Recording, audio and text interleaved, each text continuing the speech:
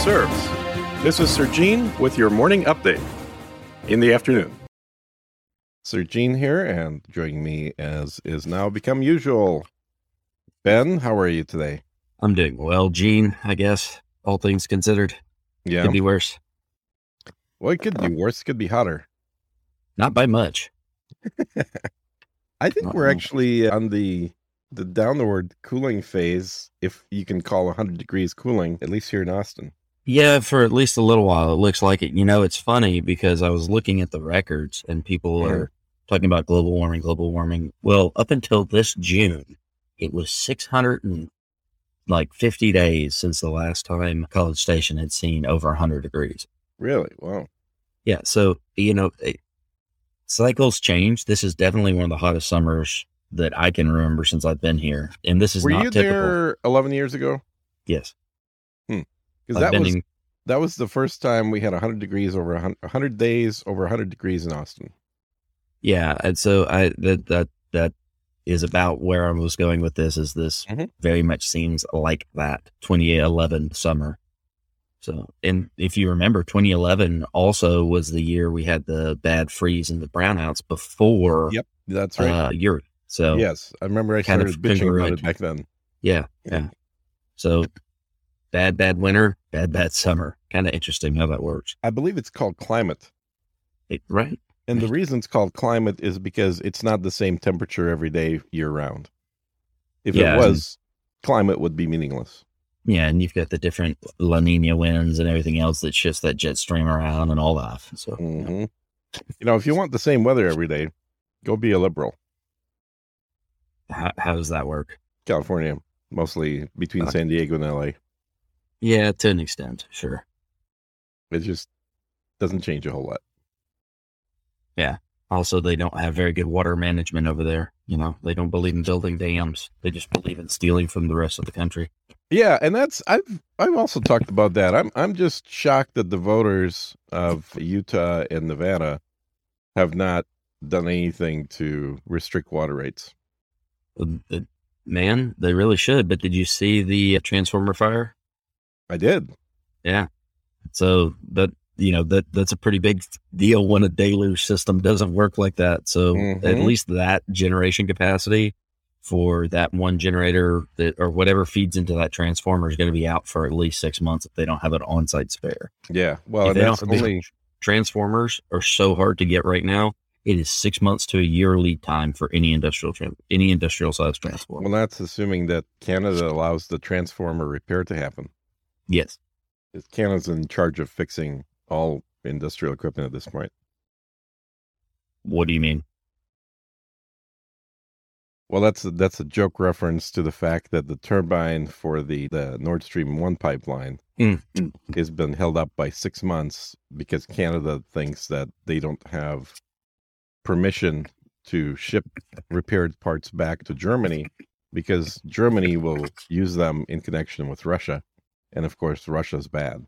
And by the way, better to just not fix it and have Germany starve of natural gas. Yeah. By the way, for those who don't know, we were talking about the Hoover Dam transformer fire. Oh, yeah, I guess we didn't mention it. Yeah, and it's interesting, though. It seems like Russia's turning the Nord Stream 2 back on. Well, Russia wasn't the one who turned it off. It was awaiting German certification for about 3 months before February. Maybe I'm stating the wrong pipeline, but the pipeline that Russia has cut gas to Europe a few weeks ago is back in operation. Nord Stream 1? Yes. Well, there's actually multiple ones. So the Nord Stream goes directly to Germany. There's a series of other pipelines that go through Ukraine and through Belarus. The one that was getting fixed was Nord Stream 1. Well, regardless, it looks like Russia's delivering more gas. Also interesting that Lavrov came out and said, United States, by putting these missiles in Ukraine, you are shifting our strategic objectives. Well, yeah, I mean, the objective was always the same, is to demilitarize Ukraine. Right. So as the West militarizes it more and gives it more capabilities. It's like, okay, well, you're making it more lengthy a process to demilitarize it if you keep pumping new weapons in. So, yeah, the occupation zones will keep growing until Ukraine disappears. Well, it's an interesting thing because we are literally giving Russia the excuse, if you want to play devil's advocate, to do exactly what we said they wanted to do in the first place. Which one could say is exactly our goal. So we're willing to do whatever we need to do to make them do what we've been claiming they're going to do all along. We've always been at war with Eurasia. Exactly. Well, we have. I can't remember a time when we haven't, actually. Well, the economic wars heating up. Well, the Eurasia now, too, with the addition of Iran, and there's another country that I'm forgetting now, but there's over 3 billion people that are going to be represented by BRICS. Yep. That's a hell of an isolation. Well, that's something that people need to realize is that, forcing the countries that we do not get along with into an alliance, and, India being in there, being kind of in the middle partner is a scary thought. But forcing China and Russia together, much less the rest of the BRICS nations, is not to me, strategically wise move for the West, especially as we're disjointed as we are at the moment. Absolutely. Yeah, I think it has to do with inertia. I think that much like speaking with somebody that's, let's say, 65 and older, they don't understand and don't see a difference between the USSR and Russia. To them, it's the same thing. It's never changed. It's always been the same. The people that are younger, that have experienced less USSR in their time frame and more Russia, can look back and see the differences a lot more clearly. I think that with what's happened is NATO and the entire Western sort of State Department machine, including the CIA and other agencies of that type, in 1991, I think they had a bit of a crisis in they lost the reason for their budget. Were justified by the USSR and the potential threat that it posed. And so while business made tremendous profits off of the bazaar that the USSR turned into, where all kinds of equipment and raw materials could be acquired for pennies on the dollar, a lot of money was made by people that were later seen as oligarchs, but also by a lot of corporations coming from the West. Let me ask you something. What is the equivalent of a penny to a ruble? A penny to a ruble? Well, a ruble is 59 rubles to a dollar. So a ruble is right. But that's the primary currency. Old. Yeah. You mean the old? Oh, it would be a kopeck. Okay. Which is 1/100th of a ruble, which in my day, when I lived in Russia, you could buy a candy for maybe 3 kopecks.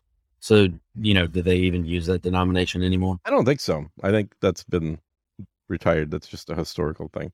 Gotcha. I can't believe the penny has hung around as long as it has in the U.S. society. I used to have those, put all the pennies in a 2-liter bottle until the bottle's full and then get rid of them kind of thing. Yep. I still have change buckets. I just don't do change. I haven't done change for about 10 years. Yeah, I use plastic as much as possible, and if I have to use cash, I always tell them to keep the change. See, I go the other route. I try and use cash as much as possible. Why? Dirty. It has less traceable on it. It's got drugs on it. Yep. It's got your fingerprints on it. Yep. I don't know how it's less traceable. I just don't like cash, man. Look, let's put it this way.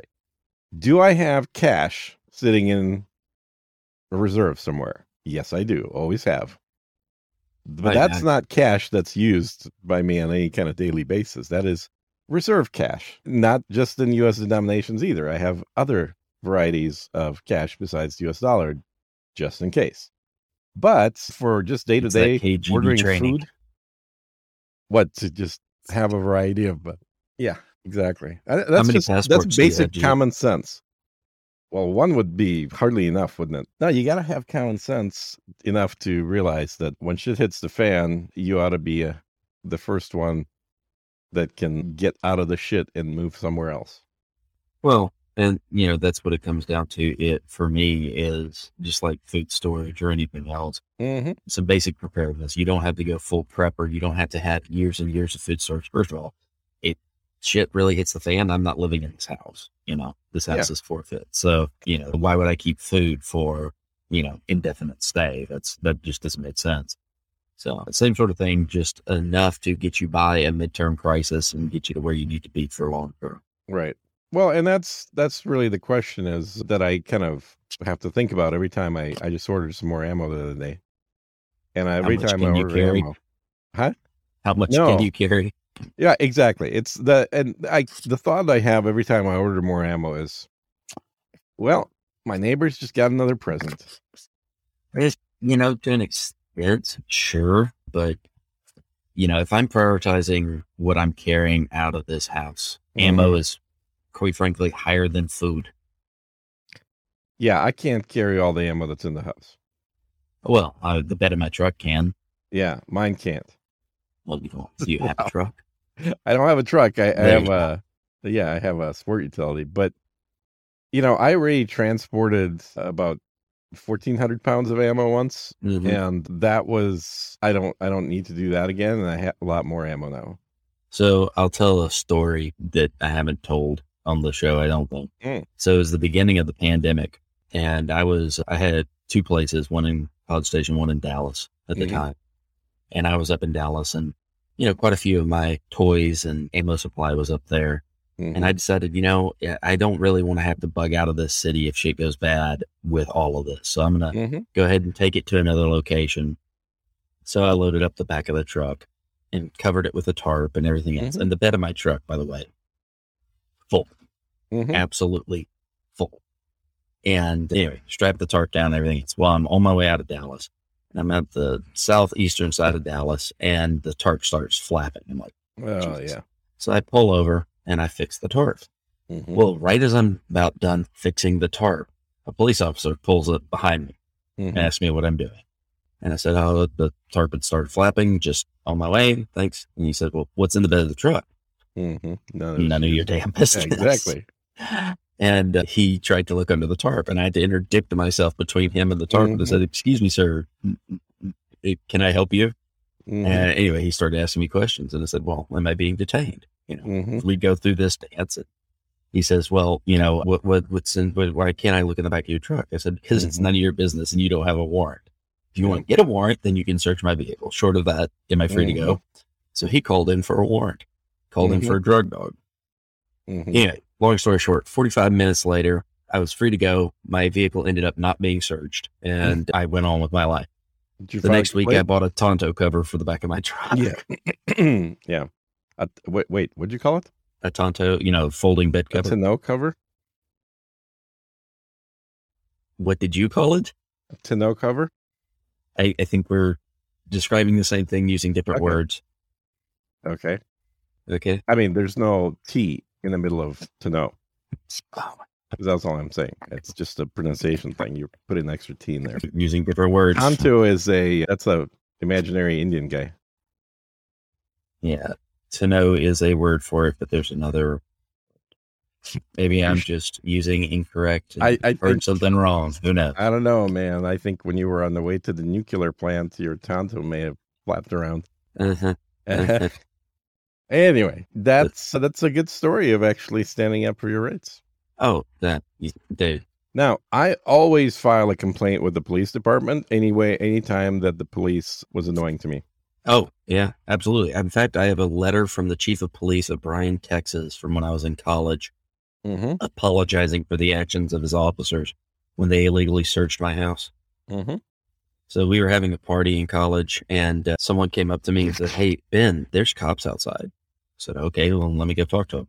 And, I walked outside and you couldn't hear music or anything else, but we had a bunch of cars on the street. And I went up to the cop car and no one was in it. And I looked back at the house and they're in the bushes trying to look in the windows and stuff. And I said, "Excuse me." "Hello." And I start talking to him. I'm like, what are you doing here? Well, we had noise complaints. I said, well, I can't hear any music out here, so I don't think you did. Mm-hmm. And, the bullshit. And I'm sober, I'm with not doing anything but having a get together and actually a little dinner thing. And we're having a hookah in the back room. And all of a sudden, one of my friend's girlfriends comes outside and says, been there in the house. Yep. And I said, the fuck? So I go back around and I go in, and anyway, they went in the backyard. They said the gate was open, which was bullshit.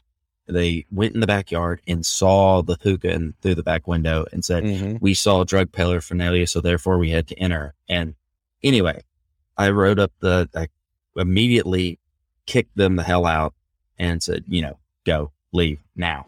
Followed them back to the station, bitched out the sergeant that was on, went that Monday, went and saw the chief of police, bitched him out, and ended up with a apology because they illegally searched my house. First of all, they couldn't have seen anything from the street or even the neighbor's backyard. So they had to trespass to see anything. They had no probable cause. There was no noise complaint filed. I found that out as well.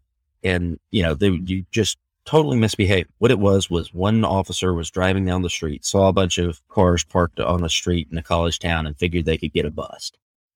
And totally misbehaved. Yeah. Well, that's typical police behavior. And I've talked about this, and I think even with you multiple times, that the mentality difference between a policeman and a common petty criminal is negligible. It is the same personality type that does both jobs. To an extent. I think there are good police, but I think that the days of officer friendly have fleeted. Like Jack McLam. Jack McLam was a personal friend of mine. In fact, he was my first employer. And great guy. He put out in the 90s Vampire Killer 2000.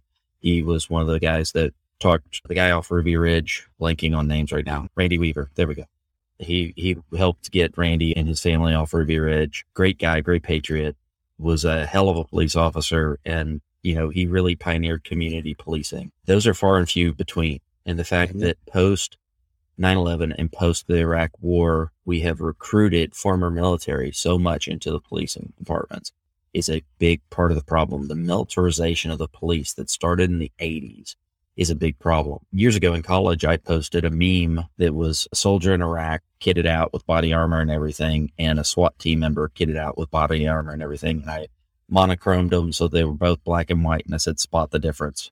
There isn't any. And, our founders would be absolutely mortified at the standing army we have allowed to exist in our midst.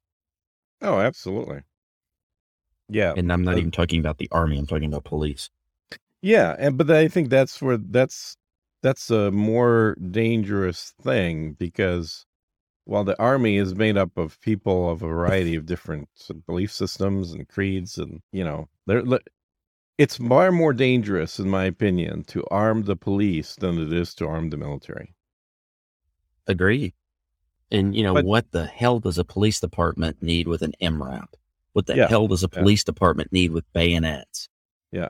That is not the purpose of a police department. No. They're LARPing. They're playing soldier. And they think they are, and they think civilians are the enemy. They do. They absolutely do. They have a very much an us versus them mentality, and the us being only other people in the uniform. Yeah, anyone who's not in the uniform. Yeah, regardless of the, peaceful, non-criminal nature of anybody else out there. But also you mentioned, there have been good police, or there are good police. Well, I've known good criminals too.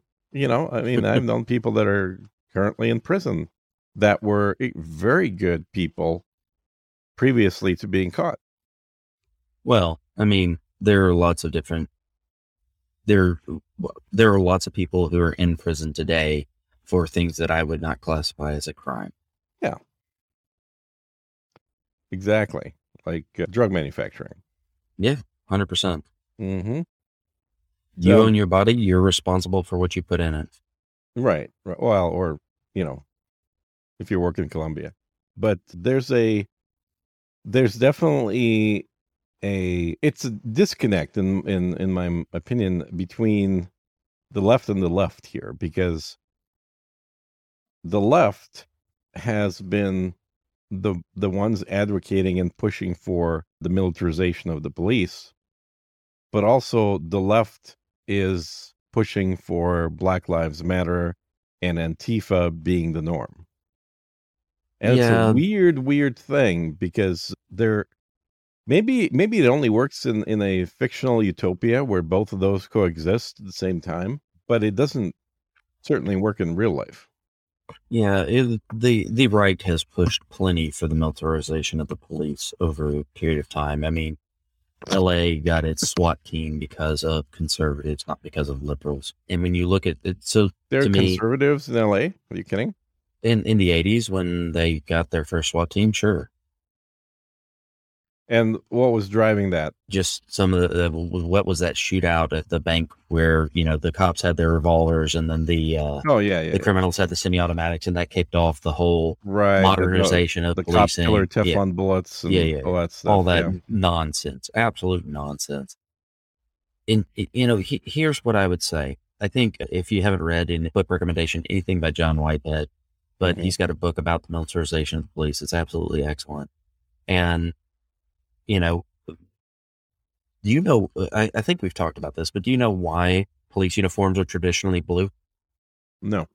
So in London, where the first professional policing was set up, right? So they were traditionally, in the UK, actually it was the churches. It was the different parishes that had organized civilian patrols and things like that to help limit crime, investigate crime, and do so.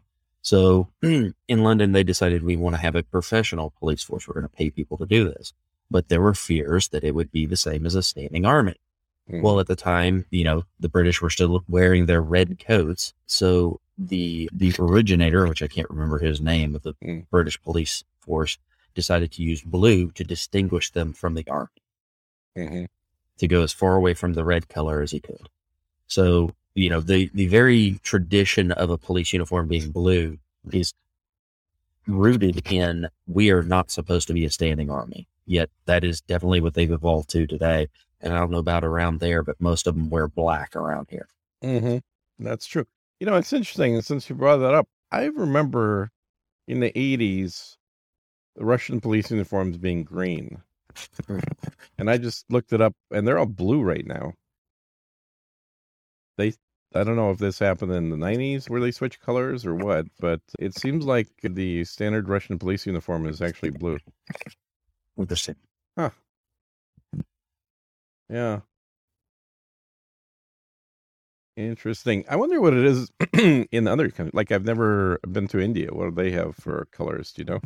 I have no idea. I just know that the blue started in London, and that was the Western. They're brown. Well, that would make some sense. Yeah. They're the same color as our khakis. Yeah. Well, that probably is actually derived from colonialism. Yeah, and the British expeditionary forces wearing khaki uniforms. Yep. Yeah. It's interesting how the UK also broke up their military forces from just blank military forces and expeditionary forces. And how did they do that? I'm sorry? And how did they? Just for colonial periods of time, colonial governorships, things like that, and X amount of force being, an occupying army versus a response army for defense and so on. So it was just a subdivisions. They're blue in Israel for police. Iran has black uniforms for police. Hey, so do we. Yeah, we're besties. We're just set up to be besties, matching uniforms. Interesting. Speaking of Iran, Iran, China, and Russia. Yeah. Gonna stop using the US dollar for trade. That's why I said we got 3 billion people that are in, and now I'm blanking out, in BRICS. BRICS, yeah. Right, but formally announcing that they're going to stop using the US dollar for trade amongst themselves, which is interesting. Well, that said, the BRICS nations are. I'm sorry, go ahead. I'm shocked it took that long. Yeah. The BRICS nations, though, have a sick sister that's going to weigh him down, looks like. What's that? China. Yeah, I don't think so. I think the Chinese economy is very close to collapse. Yeah, I don't. Just last thing about uniforms, Italians, black uniforms. Yeah, I think that has to do with Mussolini. No, so, I mean, I sent you 2 articles. One of the largest headphone manufacturers in the world shutting down. And then the other, going back to what I was saying a few episodes ago about the Chinese real estate market in utter free fall, like it has never been before. And the reason why the real estate market in China is such a big deal, I mean, in the U.S., we think it's a big deal because housing costs and everything else. But the real estate market in China being in free fall like this is equivalent to our stock market being in free fall like this. And the reason why I say that is because most Americans have their savings, their life savings in a 401k or something like that in the stock market. The Chinese do not. They have it in real estate. So when the real estate market collapses like that, what you're seeing is the destruction of all the wealth of the middle class in China. That's a big deal. Is it though? Yeah, China has, the only reason China is the power it is today is because of the expansion of the middle class over the last 30 years. Why? Because that is their economic power. It's their manufacturing base. It is their economic power. It is the only reason why the communist government of China has survived past the USSR. Because the middle class? Yes. Because of people coming out of poverty and their lives being so improved. You don't think it's just the raw numbers they have? No, because I think had Nixon not gone to China, had Nixon not started the trade with China that we have now in the West, had we not given them preferential treatment in the 90s, and so on and so forth, I think the communist government would not have survived much longer than the USSR. I think they would have collapsed. I think there would have been a revolt. Yeah, I think non-isolationism definitely helped China. Yep. And because Russia had a much more policy, I mean, honestly, USSR policy during the Soviet era was a lot closer to US policy right now in terms of friend or foe. So, we send money to our friend, the Ukraine, and we limit all trade with people we don't like, Russia. And that was more of the standard policy in the USSR, but not in China. China had, and probably thanks to Nixon, like you said, had a lot more of an open policy to where we will do trade with everybody. We don't, not just communist countries. Yeah, and I think that, China coming out of isolation and doing what they did and building up their middle class and really adopting a hybrid system. I wouldn't call the Chinese truly communist. What I would call them is just despotic because they have nepotistic economies. You have to be a member of the party. You have to abide by XYZ rules. But other than that, you're fairly free, economically speaking. Other than that, they're truly despotic. And, the style of communism that was in the USSR and what we see in China today are not comparable, really.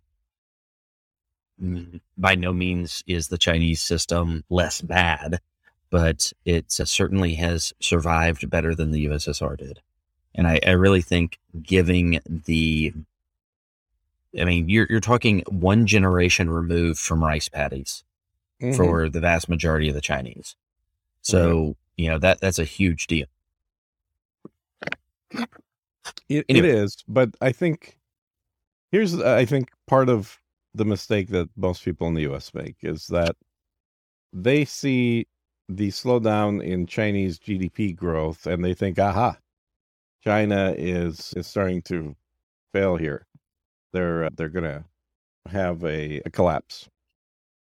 But the change in that GDP is from a double-digit change down to a change that is closer to the U.S. growth. And actually, China is still ahead of the U.S. in terms of GDP growth. Yeah, but what you're failing to see, my point on, is that I'm not worried about their GDP growth. I'm looking at wealth destruction being the primary problem for the Chinese economy. So yeah, I just don't think that's affected at all. If you're investing in China, not outside of China, then the fluctuations that you're talking about are internal. They're not external. So if yes, but what Chinese do you do when population was losing their investments in external things outside of China. What do you totally do when 500 million people lose everything economically? What do you do in the U.S. when the market drops the way it has over the last year? Does everybody panic and run around like their chickens with their heads cut off? So we haven't seen the Chinese real estate market in the last month has dropped 30% in overall value, not relative, overall value from 1 month to 1 month, 30% drop. That is a destruction of wealth that the Great Depression did not see. So, we're seeing the drop in the stock market during the Great Depression was not what we're seeing a drop in the Chinese real estate market as. So, yeah, I think during the Great Depression, a lot of people committed suicide.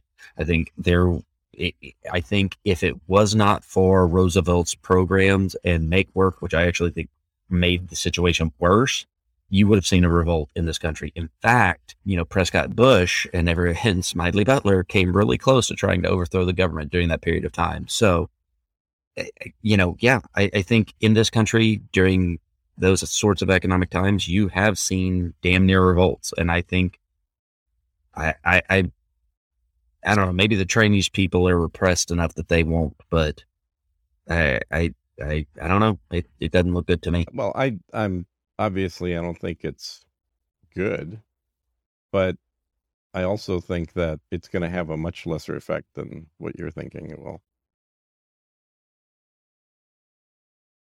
I think that the volatility of the U.S. stock market has a much bigger impact on U.S. ability to spend and save money than the Chinese housing market losing value, which was an artificial value to begin with. Absolutely. Well, regardless, it's going to be interesting to see what happens in China, and if China survives or if they don't. I'm hopeful that, I hate to say it, but I'm hopeful that there is somewhat of an economic collapse in China, just so that the U.S. doesn't get left too far behind. But that's me being selfish. Well, and the other thing is Chinese government investments have primarily been external, not internal. So you're talking about investments of Chinese populace. But if you look at government investments, those are predominantly in the West. Yeah, well, okay, but that's dangerous for the government. When the U.S. housing market starts going down, then I will agree with you that China has a problem. But very heavily in U.S. real estate. Here's the thing, though: the citizenry have to be kept, content. They have to have their circuses and their bread, right? And when you impoverish a citizenry, and then you have this, so what has kept China intact? So, there's always a Pareto distribution of goods. There's an accumulation of wealth that happens. And what happens when you have wars and revolts is when that accumulation gets so tilted that so few have, something and so many have nothing. All it takes is really a revolutionary to come in and spark stuff up, and then you have a revolt on your hands. So I see zero danger of that happening in China. Why? I'm not happy about it. Why? Because the Chinese government, much like the Soviet government, is pervasive. It's everywhere. There's literally a Chinese Communist Party board in every corporation in China. Okay. It is difficult for Americans to understand without experiencing it, but there isn't a separation between the Chinese government and Chinese life and Chinese corporations. I understand that, but that to me would indicate that they would be very easy to blame when shit went wrong. The blame happens, it just goes in the other direction. The people that are in the company, that are in the party, are the last to go. The first to go are the ones that have been walking around saying, I can't believe the value of my apartment has gone down. This is bullshit. The government ought to do something about it. Oh, okay. Well, you have no job now. Congratulations. You have no house and no job. Go live on the street. Again, I'm not arguing for this as the ideal form of government. I'm just saying Gene believes That's in reality. despotism. Yeah, that's reality. And they're good at it. Yeah. They have found a good balance, and the U.S. has provided them the finance to be able to pull it off. I just don't see it happening. I think that a much more likely scenario, and something I was telling a friend of mine the other day, and we've kind of talked about it on the show as well, is that one of the big dangers that has already happened, like it's too late to do anything about, is by U.S. brazenly arming the next door neighbor of Russia who has an existing conflict with them. This professional courtesy that's always existed has now been disappeared. It's not Germany sending weapons to Ukraine. It's the U.S. sending weapons to Ukraine. So my prediction is this, and again, I'm not like this is a bad thing. I'm not hoping for this. I'm just saying this is highly likely now that I've seen this happening. I'm going to forecast in the next 4 years the militarization and state-sponsored arming of the Mexican cartels. I think we're going to have a real war in the Southwest. Well, interesting. I mean, quite frankly, I think there are plenty in the U.S. that wouldn't mind that because it would give us an excuse to go in. I think a lot of Republicans would actually love to see our military go in and quote unquote clean up Mexico. Yeah, except it's not going to happen. Why? Because we have a shit in military right now. We've got a bunch of woke military people, and the Gen Xers and the older millennials are leaving and or have already gone. And what's left of the military are people that believe in equity. They're people that are going to be more willing to not shoot than shoot. You know, I don't know. I think that is such a minority of the population. I think it's a very Who's our president? Minority. Who's the majority in Congress? Come on. Quit pretending that the liberals don't run the country. I think there's a spectrum, and I think what's driving that spectrum is the tail end of the bell curve. The spectrum goes from socialists to rhinos. Yes. That's the spectrum. All of them are on the left. Okay. I still think the general population is different than those that are elected. And I think that the majority of voters are not position voters. They are just, I like what he said in his speech. I have done zero research other than that. Click. So, I don't know.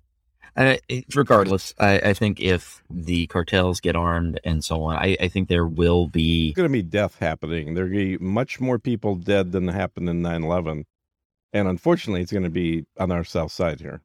Yeah, and I think what you'll see is the National Guard called up. I think you'll see the Southern governors try and do something about that. And I think will. If but what are you there's going to do against MLRS systems that are shooting missiles from 100 kilometers away? Well, that would be a declaration of war. That would be a declaration of war. Yes, and that would be a big win for China and Russia. Why? Because the U.S. has got a war on its backyard, which is going to make it not participate in anything else outside of its backyard. I don't care what Russia arms the cartels with. Mexico would not be able to stand up against the U.S. even as much as Ukraine has stood up against Russia. There's just no way. It is a failed narco state at this point. It may be a failed narco state, but Mexico already kills more Americans than, when we were in the Middle East. Yeah, absolutely. That 100% agree.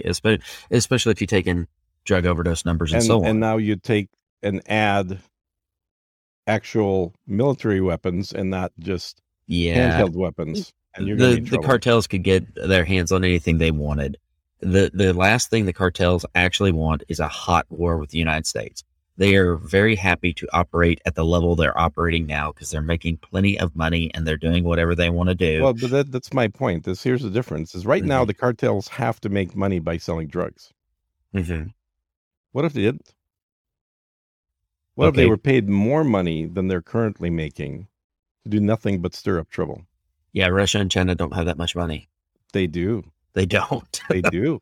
They Absolutely. do not. What do you think the Mexican drug cartel's GDP is? I don't know. I haven't looked it up. Well, let's do that. Let's consult the book of knowledge. All right, do it. Let's do it in real time.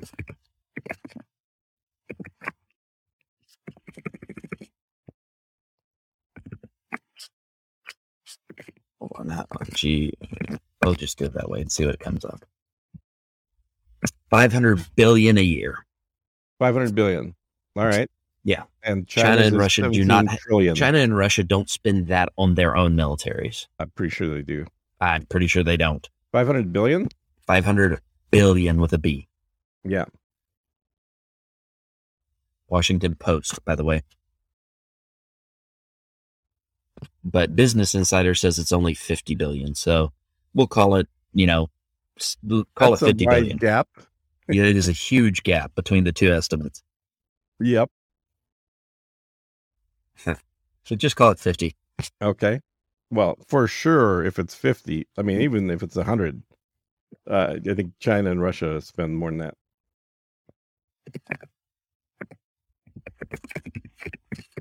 You're making me Google things, Gene.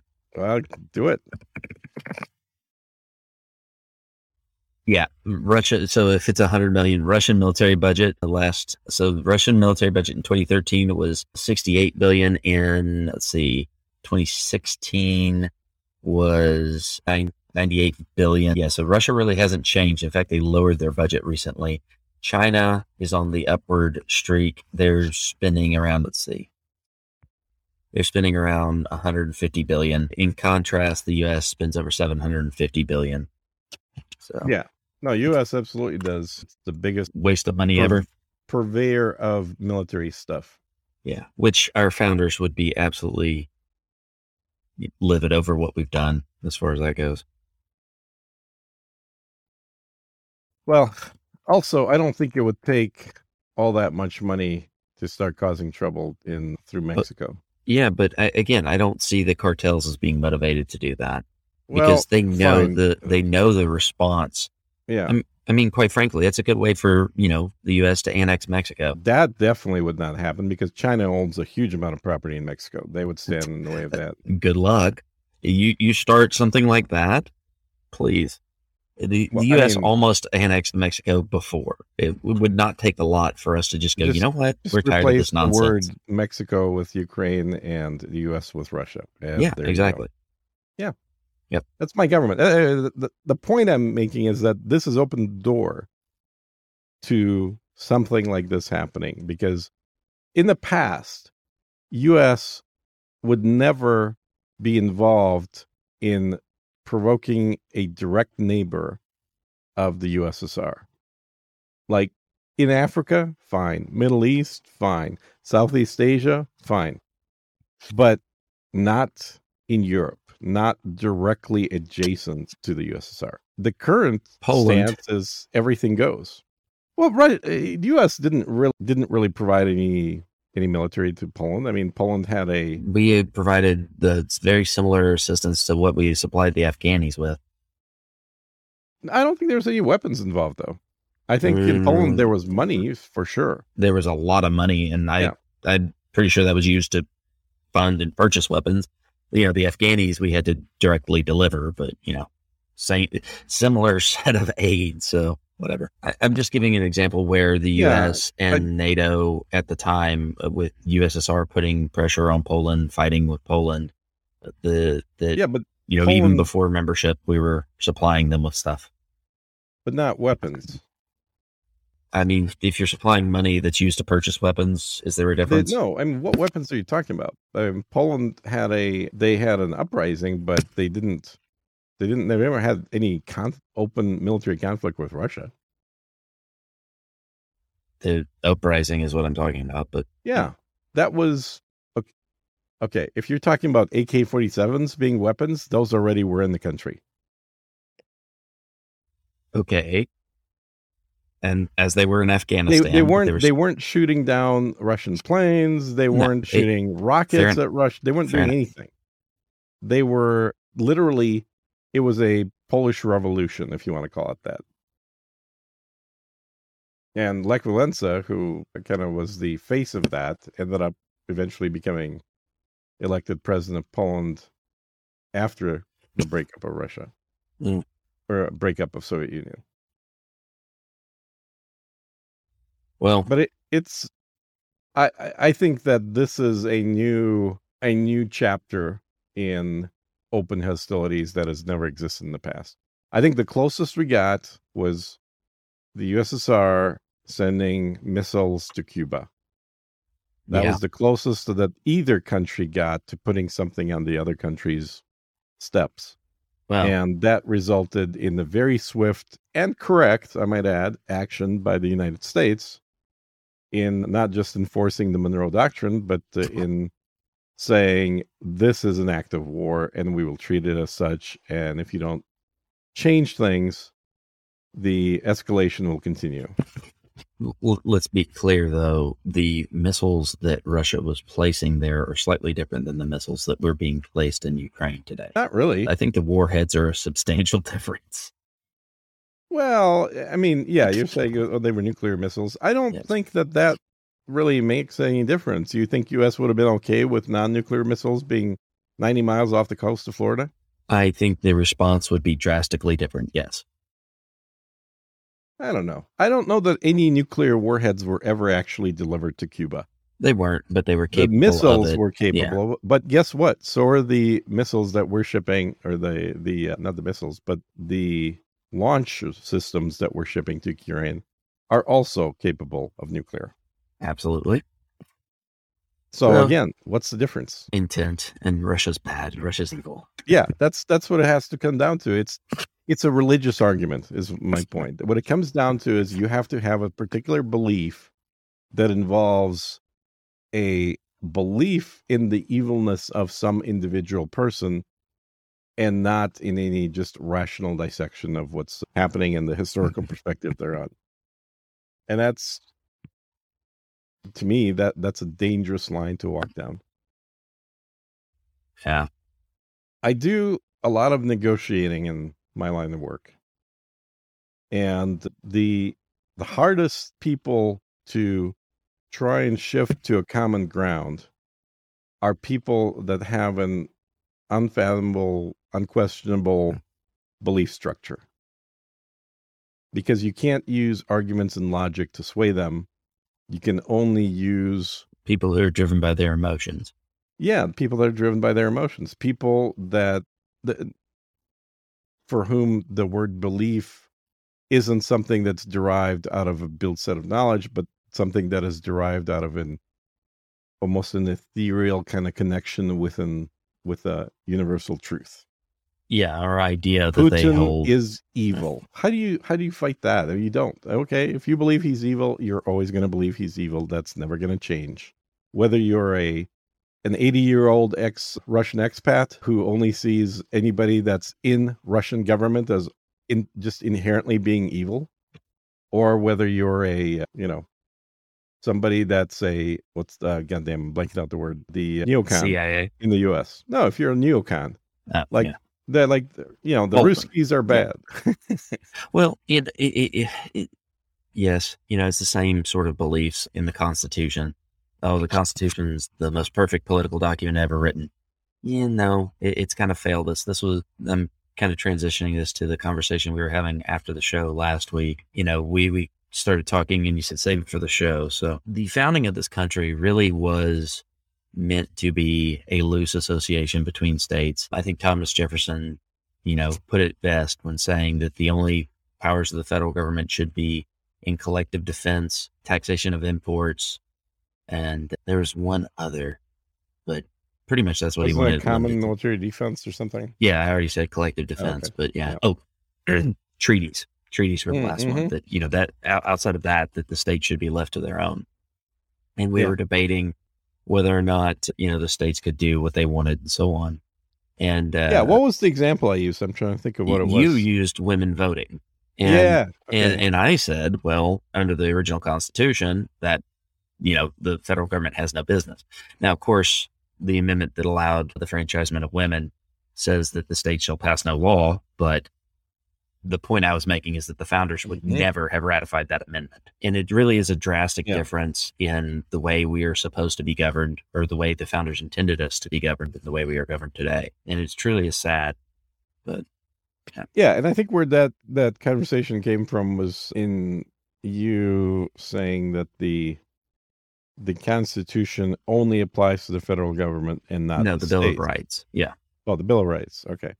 Yeah. Well, so, for instance, the First Amendment says Congress shall pass no law. It says nothing about the states. Yeah. And the argument I was going to there was, when the Constitution was ratified, and I would say this about the Second Amendment as well, this is about the federal government and restricting the federal government, not about the states. The states have, a Charter of Rights or something similar to the Bill of Rights in most states. Right. And the state constitution limits the state government.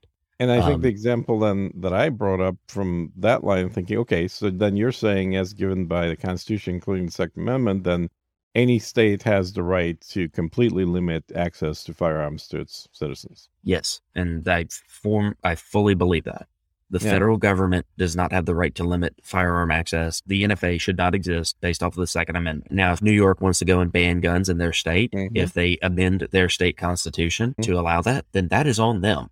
But that's what's called a representative government, right? And then I would say, okay, well, if that's true for the Second Amendment, it should be true for the First Amendment. So Agreed. The right to freedom of speech, the right to journalistic and freedoms, religion, all of those are religion, absolutely, are subject to states' rights overlying the federal enumeration of those rights. And so we should have states that don't allow freedom of speech, and that's perfectly fine. Or freedom of religion, that's fine. The federal government and the federal constitution limits, here's the only time I have really ever agreed with Barack Obama. The Constitution is a document of negative rights. The Constitution doesn't say what the government can do. It says what the government cannot do. Yeah. And then enumerates the rights and says, you know what? And the 9th and 10th Amendment make this very clear that any rights, anything that is not listed as a power of the federal government is reserved by the states and the people. Right. But that right there, that phrase to me indicates that if it's otherwise in the document, then it is not reserved to the states. And therefore, with the freedom of religion or freedom of speech being in the Constitution, in the amendments, then that is excluded from the rights of the states as defined by the Eighth Amendment. Nope. Totally disagree. And especially when you look at the verbiage of the amendments and the ratification debates and what was meant. The First Amendment says it right there. Congress shall pass no law. It's a restriction on Congress. That is not a restriction on the state. That's the First Amendment. Yes, I'm talking about the Eighth Amendment. Okay. What about the Eighth Amendment? Oh, it's not the Eighth Amendment. Which amendment am I thinking of? Let me look. It's not the Eighth, but I think that I'm wondering what you're saying about excessive fines here. So, well, it's definitely not the Eighth. That's the wrong one. But no, the idea that I think that. So you could have a bigger argument around the Second Amendment with the phrase of shall not be infringed. But I would say that the understanding at the time that the Second Amendment was, and this is why, Texas has a similar amendment to the Second Amendment, and most states do in their Bill of Rights and charters. Most states have something very similar to the Bill of Rights in their Constitution. And the reason why is because it was seen as necessary. If it was seen at the time that the federal government, they've got this, it's taken care of at the federal level. No. And by the way, this is also, the founders of the Constitution also are the ones that came up with the nullification document, nullification strategy, meaning if Congress passes a law or even an amendment to the Constitution that infringes on states' rights, a nullification was the doctrine of the time, used even by Thomas Jefferson at the time. So, these states were supposed to be the powerful ones, not the federal government. The supremacy clause of the Constitution only applies to those powers granted to the federal government explicitly and not even implicitly. There was debates over the Commerce Clause, and they never imagined it would be as abused as it was. Patrick Henry had some great lines around that, but regardless, what it comes down to is they said, well, if the federal government gets out of whack here, nullification is the answer. So the states were supposed to be the supreme entity in this, and the federal government was supposed to be subordinate to the states. That's why the senators were the representatives of the states and not the people. The higher house was supposed to be a representation of the states, not the people. Mm-hmm. Yeah. Well, I think that could be true without the interpretation that the Constitution only applies to the federal government. I'm sorry, say that again. I don't follow. Well, I think that the Constitution, that those rights which are enumerated in the Constitution are not rights granted by the Constitution. They are the rights that exist outside of the Constitution. The Constitution, said differently, the Constitution does not grant any rights. Right. It acknowledges rights that existed previously by nature and nature's God. If those rights exist, including the freedom of speech, and the Constitution does not grant the freedom of speech, then that right should exist regardless of the state constitution as well. Absolutely. And here's what people need to understand. And therefore, the states cannot ban the freedom of speech and cannot ban but the they Second can Amendment. ban it, but it is your duty at that point to disobey unjust laws. Any immoral law, it is the duty of the citizenry to disobey. Okay, well, now you're just getting into a different topic. I'm just the point I'm trying to make is that I don't think, and again, I'm not a scholar of the Constitution by any means. I'm not Barack Obama, but I don't think that this works if the Constitution says that you have the freedom of religion as a U.S. citizen, but not as a citizen of the state of Wyoming. Well, but here's the thing. The Constitution doesn't grant those rights. So what you have to understand... It enumerates rights that exist. Right. So what you have to understand is the philosophy of the founders was that the rights, the Declaration of Independence, all of this, the philosophy of the founders was that it does not matter what government says. Exactly. These rights exist. We are going to exercise these rights.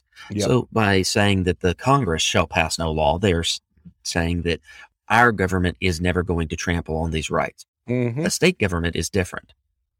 Thomas Jefferson, you can look at his and Hamilton's debates on federalism and what the powers of the federal government were supposed to be. You can read the ratification debates. You can look at this. And it was very clear that, other than guaranteeing a Republican form of government in each state, the anti-federalists were of the mindset that the federal government should not interfere inside a state. It makes no sense. Why does it make no sense? It doesn't make sense. Why bother having any conversations about or any enumeration of rights at the federal level if the federal level ignores the state level? How is there a confederation of states that have, if you have, let's go back to the original 13 colonies. You have 13 states that decide, rather than being independent countries, want to form a union with each other. Not a treaty, but a union. That only came out of the Revolutionary War and the Continental Congress beating the British and them wanting to not get picked off individually. Yeah. Well, that's for whatever the driver was, they did it. So if you agree to have not just independent states with treaties with each other, but a centralized form of government in existence, then the only things that should be federal laws should be laws which all the states agree on. You shouldn't place any laws, like take EU as an example right now. There shouldn't be an EU law, let's say, against marijuana if the Netherlands is part of the EU, because that's not something that all the states in the EU agree on. That's something that only some of the states want. And this is why we started off with the Articles of Confederation, and it was very, very limited. And this is why when we moved to the Constitution, people like Thomas Jefferson were so insistent on that the only powers that the federal government should have are around collective defense, trade, and treaties. Yeah. That's it. Nothing else. And I would be fine with that. And if the Bill of Rights did not exist, then there's nothing that would prevent the states from enacting their own constitutions that have vastly different regulations on speech, religion, and other topics. States already do have vastly different regulations on speech and guns and everything else. And, it really, I don't believe in the supremacy of the federal government. And that's why I'm trying to be as intellectually honest about this as I can, because, I think a lot of people use the Second Amendment and everything else and want government power when it's convenient for them to bludgeon the states. But no, the state is the supreme law in many, many aspects with very few overriding circumstances. Even back when that was the case, which I don't believe it is today, but even I think Lincoln completely nerfed that whole thing. 100%. That's why he is the worst president we've ever had. Yeah, and I don't disagree. But and George W. Bush is a very close second. even prior to this existing, right? Even in the 1700s, there has to be a mechanism for removing a state then. Because what if the state has laws completely contrary to what the other states agreed to join a union for? So the clause in ensuring a Republican form of government could be used in that, meaning that if a state refuses to have a Republican form of government, and when I say Republican, I don't mean big R Republican, I mean little R Republican. If they get a despot in there or something. Right. Kind of like Louisiana. California. Gavin Newsom would be a great example of that. I think that could be used to justify either removing the state and or declaring war and taking over the state because, now, if you believe... But under what law? Under the Constitution. Yeah, under what law in the Constitution? Under the clause that the federal government must ensure a Republican form of government in all states. Where's that? Do you want me to actually go find it in the Constitution? Well, I can search for that phrase if it's in there. I mean, again, I'm just asking questions. I'm not the constitutional scholar here. I'm not the constitutional scholar that Barack Obama is. All right. Yeah. Section 4. The United States shall guarantee to every state in this union a Republican form of government. Shall protect each from against evasion. This is the Mutual Defense Clause in 4. So yeah, and against domestic violence. Guarantee to the states. Article 4. Article 4, Section 4. So, isn't that federal supremacy?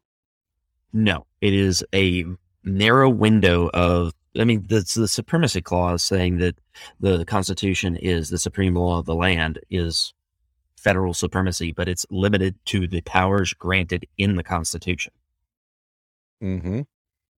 So if you believe the Supreme Court post-Civil War, the Constitution is a death pact, meaning that we have to stay together no matter what, and that secession is not a constitutional right. To that, I would say, well, so when are we rejoining the UK? Because this country was founded through the Declaration of Independence, which was a document of secession. So anyway, it is what it is. Yeah, well, it is what it is. But I think that if you have it opens up a lot of questions in my mind, because either you have federal supremacy or you don't, because by having a federal supremacy saying that you're not allowed as a state to change your form of government away from a Republican form of government. And if you do, then you're potentially going to be forced to change it back by the federal government. So right. The founders would have it. Let's say in 1801, the New York decided to be the despotic state that they are today. I think the founders would have been shocked. The nation's capital would have still been there and everything else. And I think that they would have started to really, really look at do we want New York to be part of this union? And I think, quite frankly, New York probably could have said, you know what, we want to go it this way. We're going to be on our own, and we dissolve all ties with the fledgling United States. I think that could have happened. I think in the 1830s, it damn near happened. I think when John C. Calhoun wrote South Carolina Expositions and Protests, I think the abominable tariffs really started to push the South in that way. And the South finally did say, we no longer want to be part of this. So, I think the right to secession existed well before the Civil War. I think it exists today. A great book on the subject is Was Davis a Traitor? That was his lawyer's defense of Davis, even though he was never charged with treason. I'm sorry? Jefferson Davis. Yes, Jefferson Davis, president of the Confederacy. Not everybody knows what Davis you're talking about. Okay, fine. Anyway, my point is the federal government was not intended to be a strong federal government. There is no policing power in the Constitution for the federal government. Yeah, that's for sure. So, how is the federal government supposed to enforce laws if they have no policing power? The reason why they have no policing power is because they were never meant to have the regulatory authority that they have today. Yeah, well, and I think the argument about closer to the Civil War about slavery was also used as that slavery is inconsistent with Republican government. Meaning it's not a representative government if some of the populace is not represented. Well, again, I don't believe in slavery except at the individual level. So I don't think a race should be enslaved. But I think if you're a free person and I decide to sell myself, race, just a bunch of individuals. Well, if you decide as a free person, if you decide I want to sell my body into slavery, you should have that right. I totally agree. That is the only form of slavery that I think is moral and okay. Short of that, enslaving someone that you captured or, they're an inferior race, so, quote unquote. I don't believe that. So but, as doing capture, those things, I don't think is moral. I think capture is a little grayer. It's not black and white because at least in the exploration of the topic, let's say, maybe not directly my opinion, but more of what I've read on the matter is that the concept of capturing and enslaving somebody is in lieu of murdering them. Okay, well, because the original tenet, which we talked about in the previous show, and I happen to be a believer in personally, is that when you cross the line of being willing to take somebody else's life or lose your own life, that there should not be any artificial bullshit restrictions placed on war. Yeah, we all know you believe in Mike Makes Right. I do. Yeah. I have a different nuanced view, so there's that. Yeah, that's that. But the point is, let's say if you were to offer somebody who you're holding a gun to on a battlefield the choice of would you like this to be your last day or will you willingly become my slave? Well, is that a legitimate choice or should you just shoot them every time? I would say neither. It would be the it's not an object. It's one or the other. Okay, well, that's a Hobbesian's choice. That's coercive. It's not a coercive, legitimate choice. But it is a free choice. The person you're giving them choice. It is free choice. Let me die or let me live as a slave temporarily till I can escape. Live free or die. Live free or death. Right. 100%. Yes. If you believe, then you've made that choice already, and your answer is always going to be shoot me. Absolutely. Right? But that's your choice. But not everybody needs to think like you. Some people will say, no. I'm perfectly happy being a slave as long as I'm alive. Most people. Okay. But why would you force them to, why would you take that choice away from them? I'm not saying that I would, but if you give them that choice, then there is a person holding the gun, I would never give them that choice because I am not going to take a slave in any form or fashion. Well, that's again your choice. Yep. But now would you prevent others from making a different choice? I don't believe slavery should be instituted among men. I don't. I think a free person having the right to sell their body in whatever way that looks like, it's their body, it's their choice. I think I believe in that. But you're denying the ability for people to sell their bodies in trade for their life if you just say that that's not a choice. Well, I would say that in a normal society, not one at war, why are you threatening to kill them? Why are you committing a criminal act? Oh, no, I'm saying this is purely for war gain slavery. But why would you want? So we are not in the Roman era. We're moving towards it. Yes, but I hope we've evolved out of that. Why would you want to enslave a population that will inevitably rise up against you? Oh, absolutely. Absolutely. I agree with that. But that's a long-term problem, not a short-term problem. The cleanest thing is the cleanest way is, of course, extermination. There's no slavery and there are no prisoners captured. You know, it's funny in the book series that I've been reading, Red Rising, I still, of course, haven't started it because I'm on book 4, but the golds that conquered Earth. So, there were golds or golds? Gold, as in the color gold. Okay. Yeah, the Oriats when they Oriats or the Ori? Oriats, as in. This sounds Latin a lot like the names. At least they're sounding a hell of a lot like Stargate. No, I don't think so. Are you a Stargate fan or not? I can't remember. Yeah. Anyway, when they conquered Earth and conquered the normal humans, the non-genetically modified humans, they sterilized them all instead of just genociding them all. They just forcibly sterilized the entire population so that in a generation they were just gone.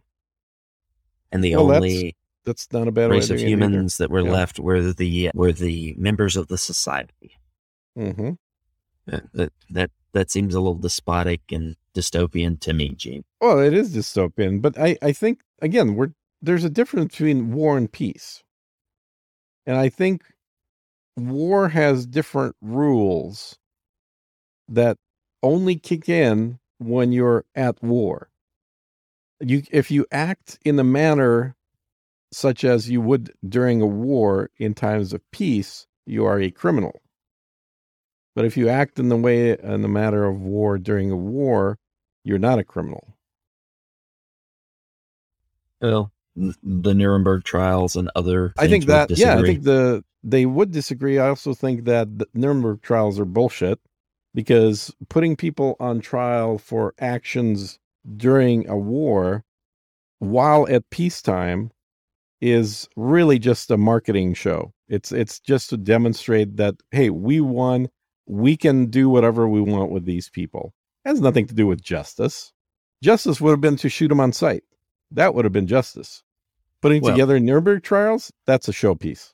Yeah, to an extent, but it was a showpiece for a reason. It was also to highlight what had been done during the war. Now, our war crimes were not highlighted at all. That's because we won. Yeah, we won, man. That's why I'm saying it's a show trial.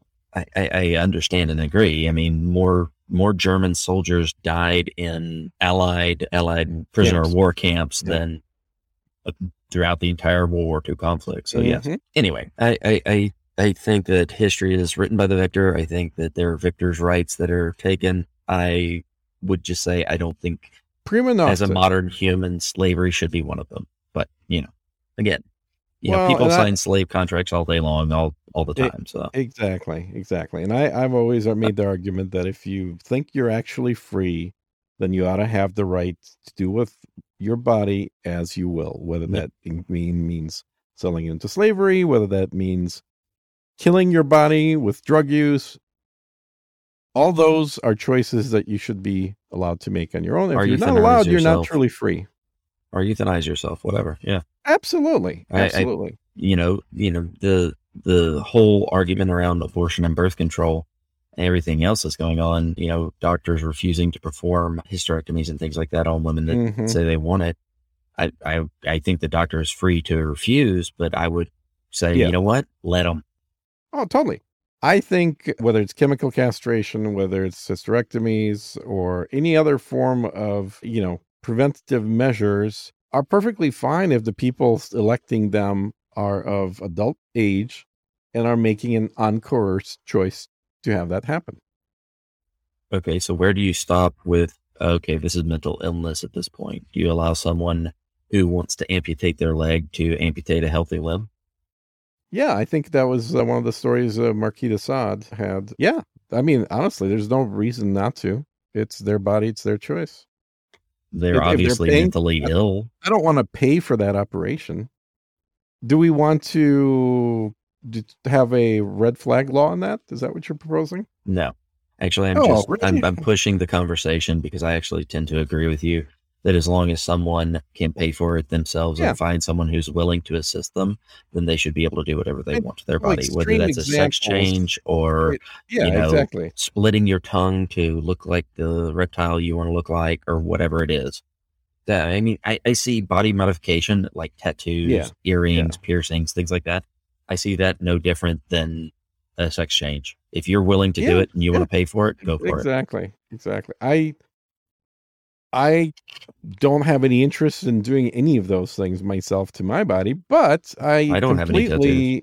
Yeah, I completely have no problem with people doing body modifications on their own. Yeah. And most of them just make them look dorky.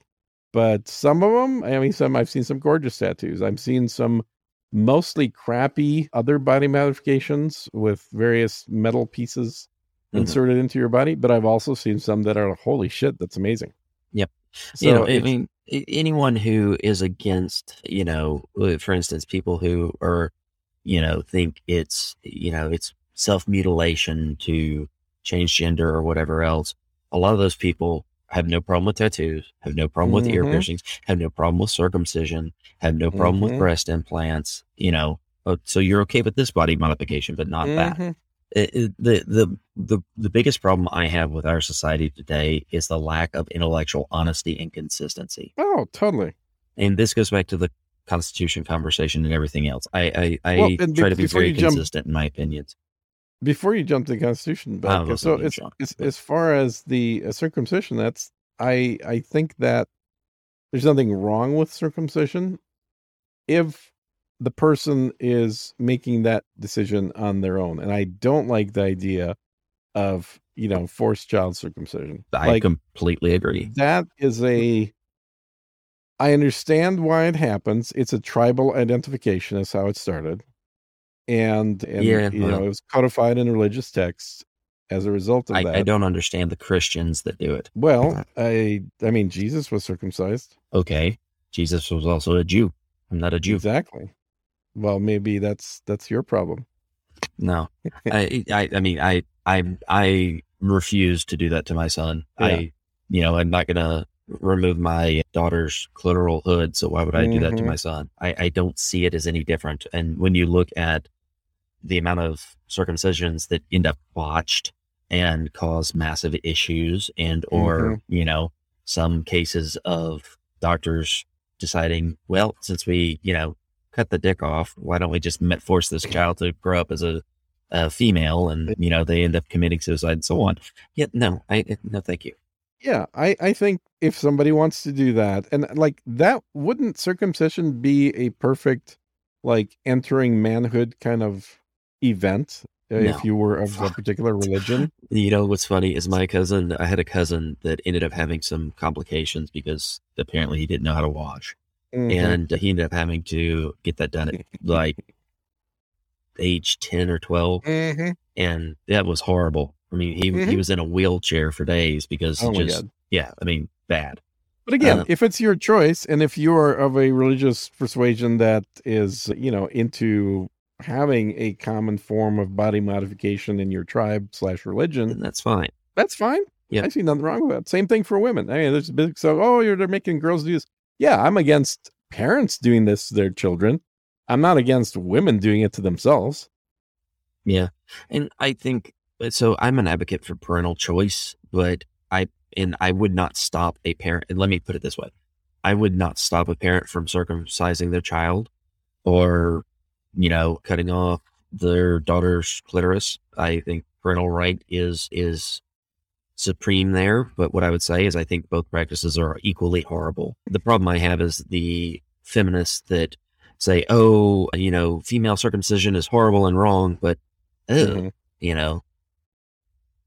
don't want to anything to do with a uncircumcised male. Well, yeah, well, they don't need to because nobody fuck them anyway. True. Yeah, there's a new YouTube channel I found of this. I think she's in her early 20s, at least visually. I think she's past college age, but this American chick that's living in the UK. And she did a video that talked about Jordan Peterson and how, like, reading his stuff totally changed her life. But she is doing these kind of feminism is a cult, prove me wrong kind of videos. And, she's not well spoken like a lot of, older people that are doing this. She's not a Ben, right? I'm not sure which Ben are you talking about. Oh, sorry. Yeah, there's a lot of Bens around. Ben Shapiro. She's not like a Ben Shapiro, I didn't think you were talking about me, so no. I wanted to make sure. I'm talking about that super smart guy. Yeah. Ouch. Hey, at least at least my speech pattern isn't 90 plus words a minute. Yeah, I mean, you don't even have to play them back on 25% fast speed at all. Anyway, but she is definitely hitting a demographic that most people are not, which is slightly post-college females in the UK. And so she has had women that are going through law school or women that are just starting their professional careers. So they're all kind of full of life possibilities thoughts, and they're all feminists. And then doing somewhat similar to a Steven Crowder version of that, where she has done the research and she has her facts. And so when the old, women only make 75 cents on the dollar versus men, that's actually bullshit. And the reason that people think that's the case is because of reasons 1, 2, 3, and 4. And it mostly has to do with choices that are different for men and women, because guess what? Men and women are different. Yep. Because women drop out of the workforce to have children. Because they place a higher value on having children than men. As they're somewhat powerless to be, because they have been genetically selected over millennia, and in fact over much longer than the millennia, over 1 million years plus, to care about children, because the ones that didn't get to reproduce. Well, I mean, it's even longer than that, because mammals are all there are no mammals that are a cloning species. So in fact, but there are some species where the females are the ones that leave the nest and go hunting, and the males don't really hunt. Lions is a good example of that. Yeah, they're still the ones that carry the children. The only species I can think of where the male carries and gives birth to the children is a seahorse. Yeah. See, I think, if you're going down to that kingdom, so way outside of mammals, I think there's actually a few of them. And then, of course, we have the platypus, which is a mammal that lays eggs. And has venom. Only the males have venom. Yeah, but I'm serious when I say, the platypus is proof that God has a sense of humor, Mm-hmm. I think platypus is just the proof that there were spare parts left over. Right? Let's see if we can make something out of this. Yeah. So before we get too far off of this topic, did you see that Twitter banned the word groomer? I just heard about it, which I think we should have some campaigns to get Twitter to ban other words, because clearly this worked so well. Yeah. Well, I mean, calling it a slur against LGBTQIA, whatever the current acronym is just insanity. We should just let's so call those people. Don't exist. Let's get the word pedophile banned. Let's get the word sexual predator banned. I mean, I think we just need to start using these words more frequently when referring to liberals, and Twitter will ban the word. Mm-hmm. That's apparently all it takes. Well, I mean, at some point there has to be some. Groomer is so non-specific in general. I always thought that was kind of a pussy word. Why don't you just actually call them a pedophile instead of calling them a groomer? Because it was trying to be non-offensive. When I mean, my God, if you think that someone's doing that, why are you worried about being offensive to them? Exactly. I really, Adam on the last No Agenda kind of poo-pooed John's take on the teachers and everything, but I think it deserves highlighting. I think that yes, Adam, we've all been aware of this for a long time, but you know what? There are a lot of people who are not. You got to push that. Anyway. And I think that there's a mentality there that assumes that parents should and do leave their children to learn about topics that have nothing to do with reading, writing, and arithmetic in school. And I think that's a false belief. I think that, honestly, most parents just treat school as babysitting. It's government-paid babysitting services. Well, so I was working with this guy. I won't use his name because I don't want to disparage him. Definitely don't. Yeah, we were sitting around a conference room there was lunch brought in, and he was bringing up how teachers aren't paid enough. I mean, my God, they raise our kids. And I just looked at him and said, maybe yours, and maybe that's a problem. Yeah. But a lot of people look at it that way. Teachers are raising our kids. The fuck is wrong with you if the teachers are raising your kids? Why would you trust that to somebody else? Or okay, so I think there's a legitimate way to look at it because, hey, Catholic schools have been raising Catholic kids for long in more religious, or I don't know, more religious is the right word. In certain Jewish sects, children are very much raised, and so on. Yeah, well, that's just for older men. But no, I mean, there are certain religious groups which very much want their children to be taught a certain way, not the general public school way.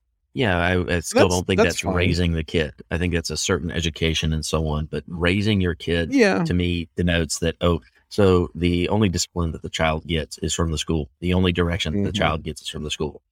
The idea that... I guess you have to define the word raise. What does that mean in the context of a kid? Yeah, well, I mean, to me, it's just anyone who sends their child anyone who outsources the child's education to the point where the child literally spends more time at the school than they do around and with their parents is a problem to me, personally. Although technically I kind of fit that category because I was very much a latchkey,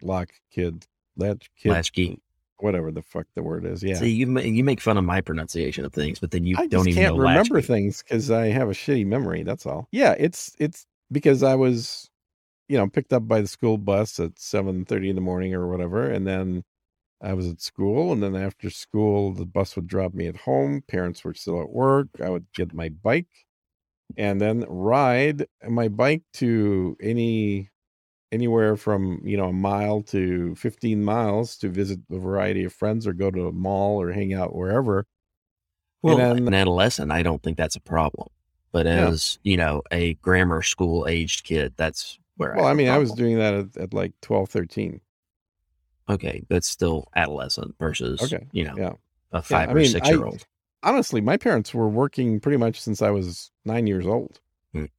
Like both of them were working. I was raised very differently than that. But I know. That's why it's kind of a neat contrast in our education. And I also, though, I would want for my kid more of what you had. By the age of 10, I would go, take my gun and go for a hike or go do whatever for, all day, depending on the circumstances. But, that was, very different though. Yeah. You weren't in school. That was a difference. But I did a lot of schooling. Yeah, exactly. No, I'm not saying that in the bad way. I'm saying that in the good way. It's like you didn't have to go to an institution. You had parents that took care of that. Now, was it mostly your mom or your dad? Oh, mostly my mom. My dad did a lot though too. When we started as a young child, when we were living down the beach, we actually had a garage apartment, above a detached garage. And we set that kind of up as the schoolhouse. So it was leaving the house and somewhat structured. But, by the time I was doing like 8th grade stuff, it was really, okay, here's the subjects you need to cover. Here's the progress you need to make. And really me reading textbooks, me reading supplemental material, doing some early video stuff through. You were living up in Montana back then? Idaho. Yeah. Idaho? Yeah, Idaho. And we did some stuff through Abeka Academy and, where they had classrooms videoed and stuff like that and teachers describing things, which was helpful. Some wasn't. The hardest concept I ever had to get was irrational numbers. That just took me forever to click with. Well, that's because they're not real. Well, exactly. And that's a math joke right there. Pi, be rational.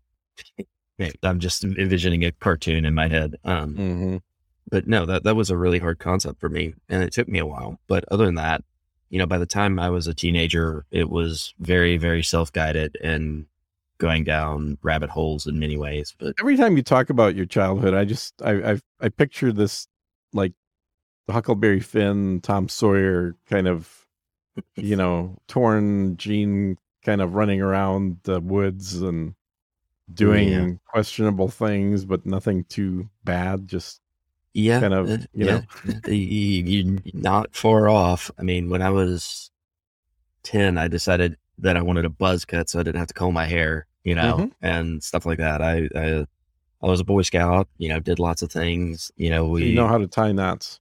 Yeah. And, me and my friends we did a lot of questionable things. So at around age 10, one of my best friends, they had a farm and everything, and his dad had taught him how to weld. So we had just watched the Three Musketeers movie that came out in the 90s. And so we decided we wanted to make, a musketeer sword. So we took it was just some bits of iron and stuff and fashioned these blunt, rounded, just, steel bar swords. That could hurt. Oh, we beat the crap out of each other with them. Damn. Yeah. And then we would set up traverses. They had a traverse at their house. I had one at my house. So we'd do stuff like that. There was a waterfall not too far from my house. We'd hike down there and play around that, go hunting, fishing, I think that's extremely healthy. Do you happen to listen to Tina and the Keeper? Yeah. Tina. Yep. Curry and the Keeper. Curry and the Keeper. Yes. Did you listen to the last episode? When was the last episode? So the story was from Adam's childhood, where he was talking about living in the Netherlands when he was a kid outside of Amsterdam in a kind of a agrarian village. And one of the... Maybe I don't remember the story, so go ahead. And one of the Dutch traditions they had was there was some day during the year where the kids were allowed to make noise and wake everybody up early that day. And I'm sure there's some historical connotation for it. But Adam was talking about how, as living in this village, he and the kids enjoyed that tradition. And each year they would want to escalate it slightly. And then at certain age, they were old enough that they discovered that farm chemicals can be used to make explosives, which would be pretty loud and wake people up. And then they discovered those explosives, if you mix the right chemicals, could actually blow things up. And so they started blowing up all kinds of things because it was fun, because that's what boys do. I don't think I've listened to this episode. Yeah. And that is how Adam ended up in jail. Is because they were picked up for blowing up street signs. Yeah. And he and the rest of his little crew ended up spending the night in jail to teach them a lesson. So the police, let them go after that. And obviously the police called everybody's parents to said, hey, we're going to teach these boys a lesson. So don't pick them up until the morning. Yeah. And back then, parents would actually say, that's a good idea. Yeah. Well, today they would be suing the police department for holding their kids longer than 10 minutes. Which is a problem. And, I remember a story. My dad was, when, he was teaching me lessons that he, didn't want me to repeat, about one of his friends getting pulled over by a cop because he was driving drunk down at the beach, which Highway 87 going down to Crystal Beach is a long, long straight road. And it's surrounded by marsh. And what the cop did was say, you know what? You don't need to be driving. So he took his keys and threw it out in the marsh. And he said, when you're sober enough to find them, you can drive. Yep. And, but today that cop would be, have no choice, none, but to arrest them. And had the cop done something like that to someone today, they'd get sued. Yeah, no, it's almost safer the cop to tase the person and throw them in the back of the cop car with, chains on than it is to throw their keys away. Absolutely. But of course, also the cop would do that just as you walked out of a convenience store on your way to your car, because you clearly have an intent of driving. Yeah. Well, again, you know where I stand on the drunk driving laws. I do. And the intent is the way they use intent is really bad at this point in my mind. I don't like intent in any laws. It It generally shows But I haven't done pre-crime. anything yet. Yes. And just because you may be thinking of something, or you may not be, how the hell do they know?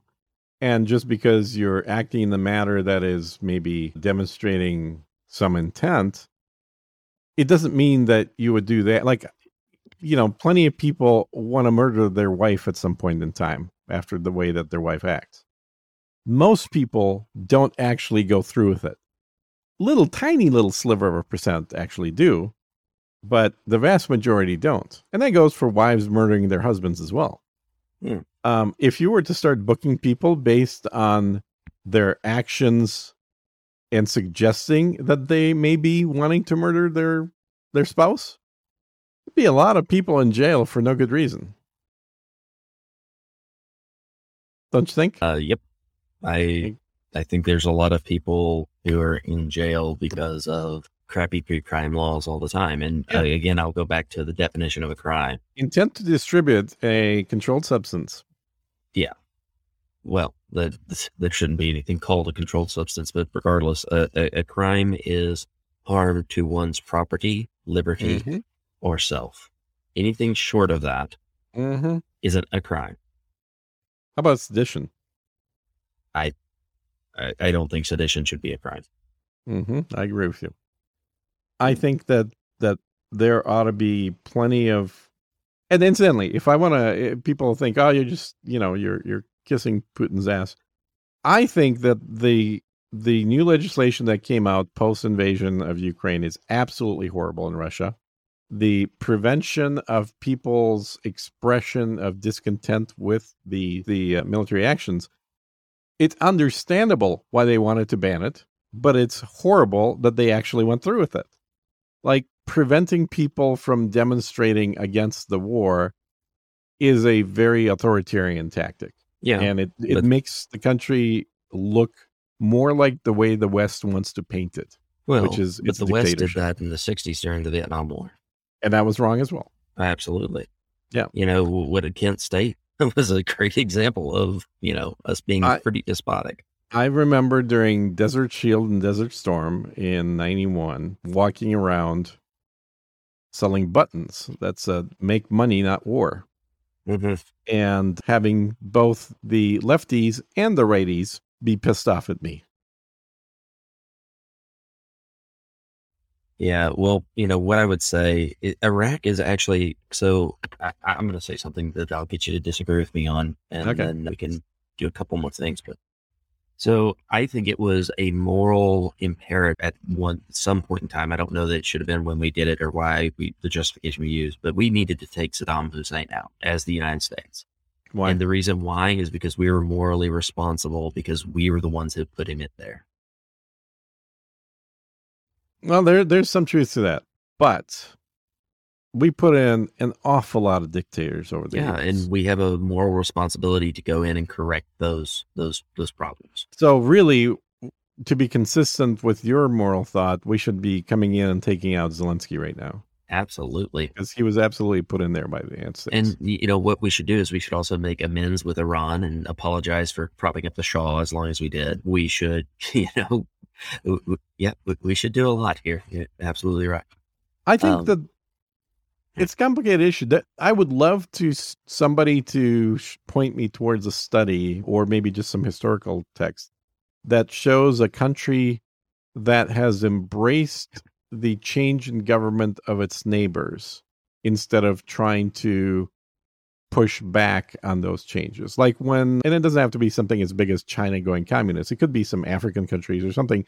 But when there's a revolution, when the government changes, we're friendly with the previous government. But I think there's something to be said for, instead of like pledging your undying loyalty to the previous administration, to just say, well, the will of the people in that country has shifted, or maybe the disinterest of the people has now been expressed in a new despot coming along, because I believe every country has the government it deserves. But is there a country ever that has embraced that change quickly and recognized that change right away versus holding on to the actual ruler in, what's the phrase? It's like the government in exile, I guess is the phrase. Well, we're going to still hold the government in exile as the official government of that country rather than the new government. I mean, you could talk about the Jacobins, and I think you could talk about the French Revolution.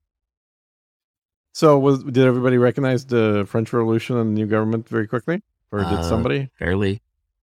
Yeah. And I think they recognized Napoleon fairly quickly as well. They did that, yes. So, But I wonder how much of that was strategic because they weren't particularly friendly with the governments that were replaced versus simply just going along with whatever the new government is. Yeah. I'd be curious. I don't think accepting Napoleon was a very good strategic move, but Well, I don't know that it would have been better to not recognize Napoleon. I mean, I don't think it would have been good to not recognize Hitler either. I mean, it's like, this is reality. If you don't recognize reality, if you fight reality, you tend to be either sucked into a conflict which you have no business being in, or have some other adverse actions happening. Well, yeah. I mean, the UK recognized the Confederacy. In fact, there was a Confederate embassy in London. Mm-hmm. So, hey, Gene, yeah, I've got some good news. I think it's legitimate. What's that? I have an ultralight ABB on the way. No way. Yep. You finally scoured the planet and you found the one last unit that was available. Dude, so there are a couple on eBay, but they're going for used $800 something bucks. That's insane. New, they're going for over $1,200. There's still some new available. Wow. I tried to get there was a 624 AVB, which doesn't have the wireless capability, but has pretty much everything else. I lost that bid earlier in the week, and I almost paid $450 for that, which would have been too much. But anyway, I found one on Craigslist in New York. Oh my God. For $500, and he offered to ship it for $525 and do PayPal. And I just got confirmation of shipping. It's cheaper than what I paid new. So yeah, and it looks brand new, man. He's got the box and everything. Apparently, he was doing some gigs and that stuff. So yeah. So woohoo! Congratulations. We'll see how happy you still are when you have to learn how to configure it. I don't think it'll be a problem. Oh, okay, Mr. Math and Science. We'll see. Hey, you know what? I've dealt with switch configurations and patch panels and virtual patch panels and things like that a lot. And this makes it just all those look like child's play. Okay, I'll have to show you some of the lab configurations I've done where automated switching and patching changes based off of lab environmental conditions. So, yep. Same sort of thing, We'll see. I'm available for help, but you have to first request it because I don't want to provide you with any templates before you have a chance to get stumped. I will say that when it comes to EQ settings and so on, I will definitely take your and Darren's advice. Oh yeah, Darren's over mine too, by the way. He's spent a lot more time fiddling with this stuff than I have. Yeah. I tend to use a very basic EQ setting. I've grown to like the sound of my voice after changing the equipment enough times to getting to the one that I'm currently on, the RE320. I sound the most pleasant to myself on this mic versus all the other mics I've had, including $1,000, like really a lot more expensive mics. Like I got the Neumann. Yeah, the Neumann, the same mic that Howard Stern uses. I bought one of those. Because I thought, well, if it makes him sound good, it'll make me sound good. It does not. So, yeah, I really think and I tried the RE300 as well. The 320 is the one that I like the sound of the most. Well, it sounds good to me. I haven't tried as many mics as you have, but it's definitely an improvement over the little USB headset I was using before. So, yeah. So, and I guess, I don't know if I have any other topics after that. You have anything else you want to bring up this week? No, I think we're good. We've done right here at 2 hours, so not a bad show. Exactly. Yeah, that's pretty good. All right, guys. Well, hopefully you enjoyed this episode. And remember, the best thing you can do for us is not necessarily to send us PayPals, although we do have that address. Share the show. Definitely share the show with friends and leave ratings, comments, whatever. Apple, Google, all the places that allow you to post something about the show, because that's the thing that actually gets more new listeners. And that is the thing that we would like to get the most, just keep growing the number of listeners. You know, the ironic thing is early on, I think CSV posting and saying things on No Agenda Social got us more attention. So come on, CSV, sure. you gotta make some comments about Gene and Putin. Oh, yeah. Well, I played the Polish national anthem on the last Unrelenting. There you go. Yeah, which I don't know if that's going to make him happier or even more pissed off that I'm playing the Polish national anthem on there. Yeah. Well, the only other thing I would say is any suggestions on show titles and, you know, give us feedback. Yeah, guys. We've been doing this long enough that we're going to do the same thing that Darren and I did with branching off a show that he had previously and then starting Unrelenting as a brand new show title. So Ben and I are going to do the same thing. And we'll keep giving you notice as it happens, but we'll come up with a new name. We'll have a separate website. Then we'll call this a separate show. And then Sir Gene Speaks will kind of remain as my, whenever I feel like jumping in behind the microphone and saying something kind of show. Cool. All right, guys. We'll catch you next time. And as always, thanks for joining me. Please do keep in mind that nothing in this podcast represents financial, legal, or medical advice.